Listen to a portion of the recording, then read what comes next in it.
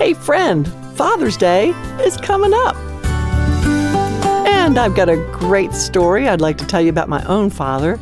Hi, I'm Joni Eareckson Tada, and although my dad went home to be with the Lord many years ago, there is one particular memory that I so treasure.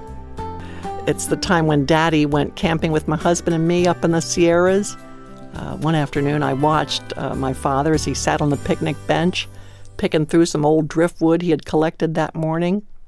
He chose a twisted piece of old bristlecone pine, and with his whittling knife, Daddy started cleaning and carving away all the dead bark and dirt. Slowly, meticulously, he worked, all the while wiping the area he had worked on with an oilcloth. In an hour or so, he had a beautiful piece of wood in his hand, no longer gray and dead, but smooth and shiny with a golden brown color. I asked Daddy what he planned to do with it.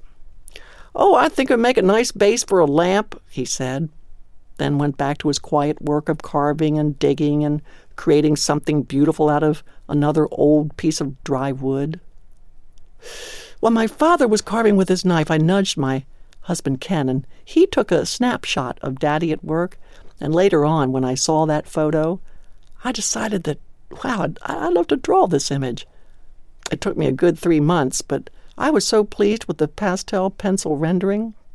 Halfway through it, though, I realized that the picture of my father at work with his knife was, well, it was a picture of the way my Heavenly Father works in our lives.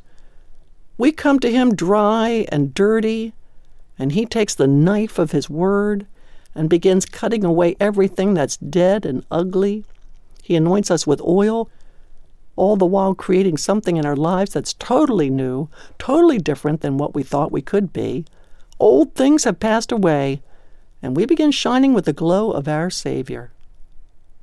I thought about all these things as I worked at my art easel, but when I started to draw the tip of the knife where it touches the wood, I stopped.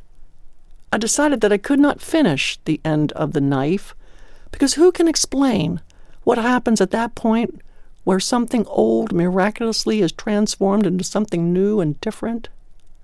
As in our own lives, how can we explain that miracle of life-changing transformation that occurs when God applies the knife of His Word to our lives?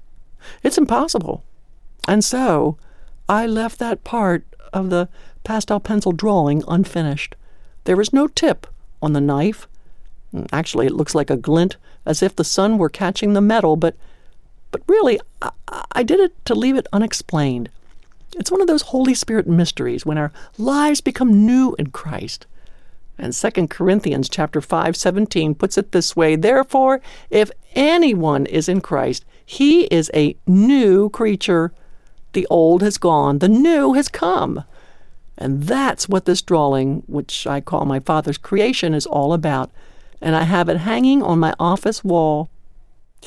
If you'd like to see this drawing, I did a little video of it, and in the video I kind of explained what I've just shared with you, and I posted it on my radio webpage. So please, when you got a minute, come on over to johnnyradio.org and just take a look at it.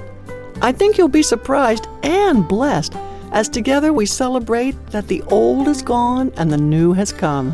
And aren't you glad that we are our Father's creation?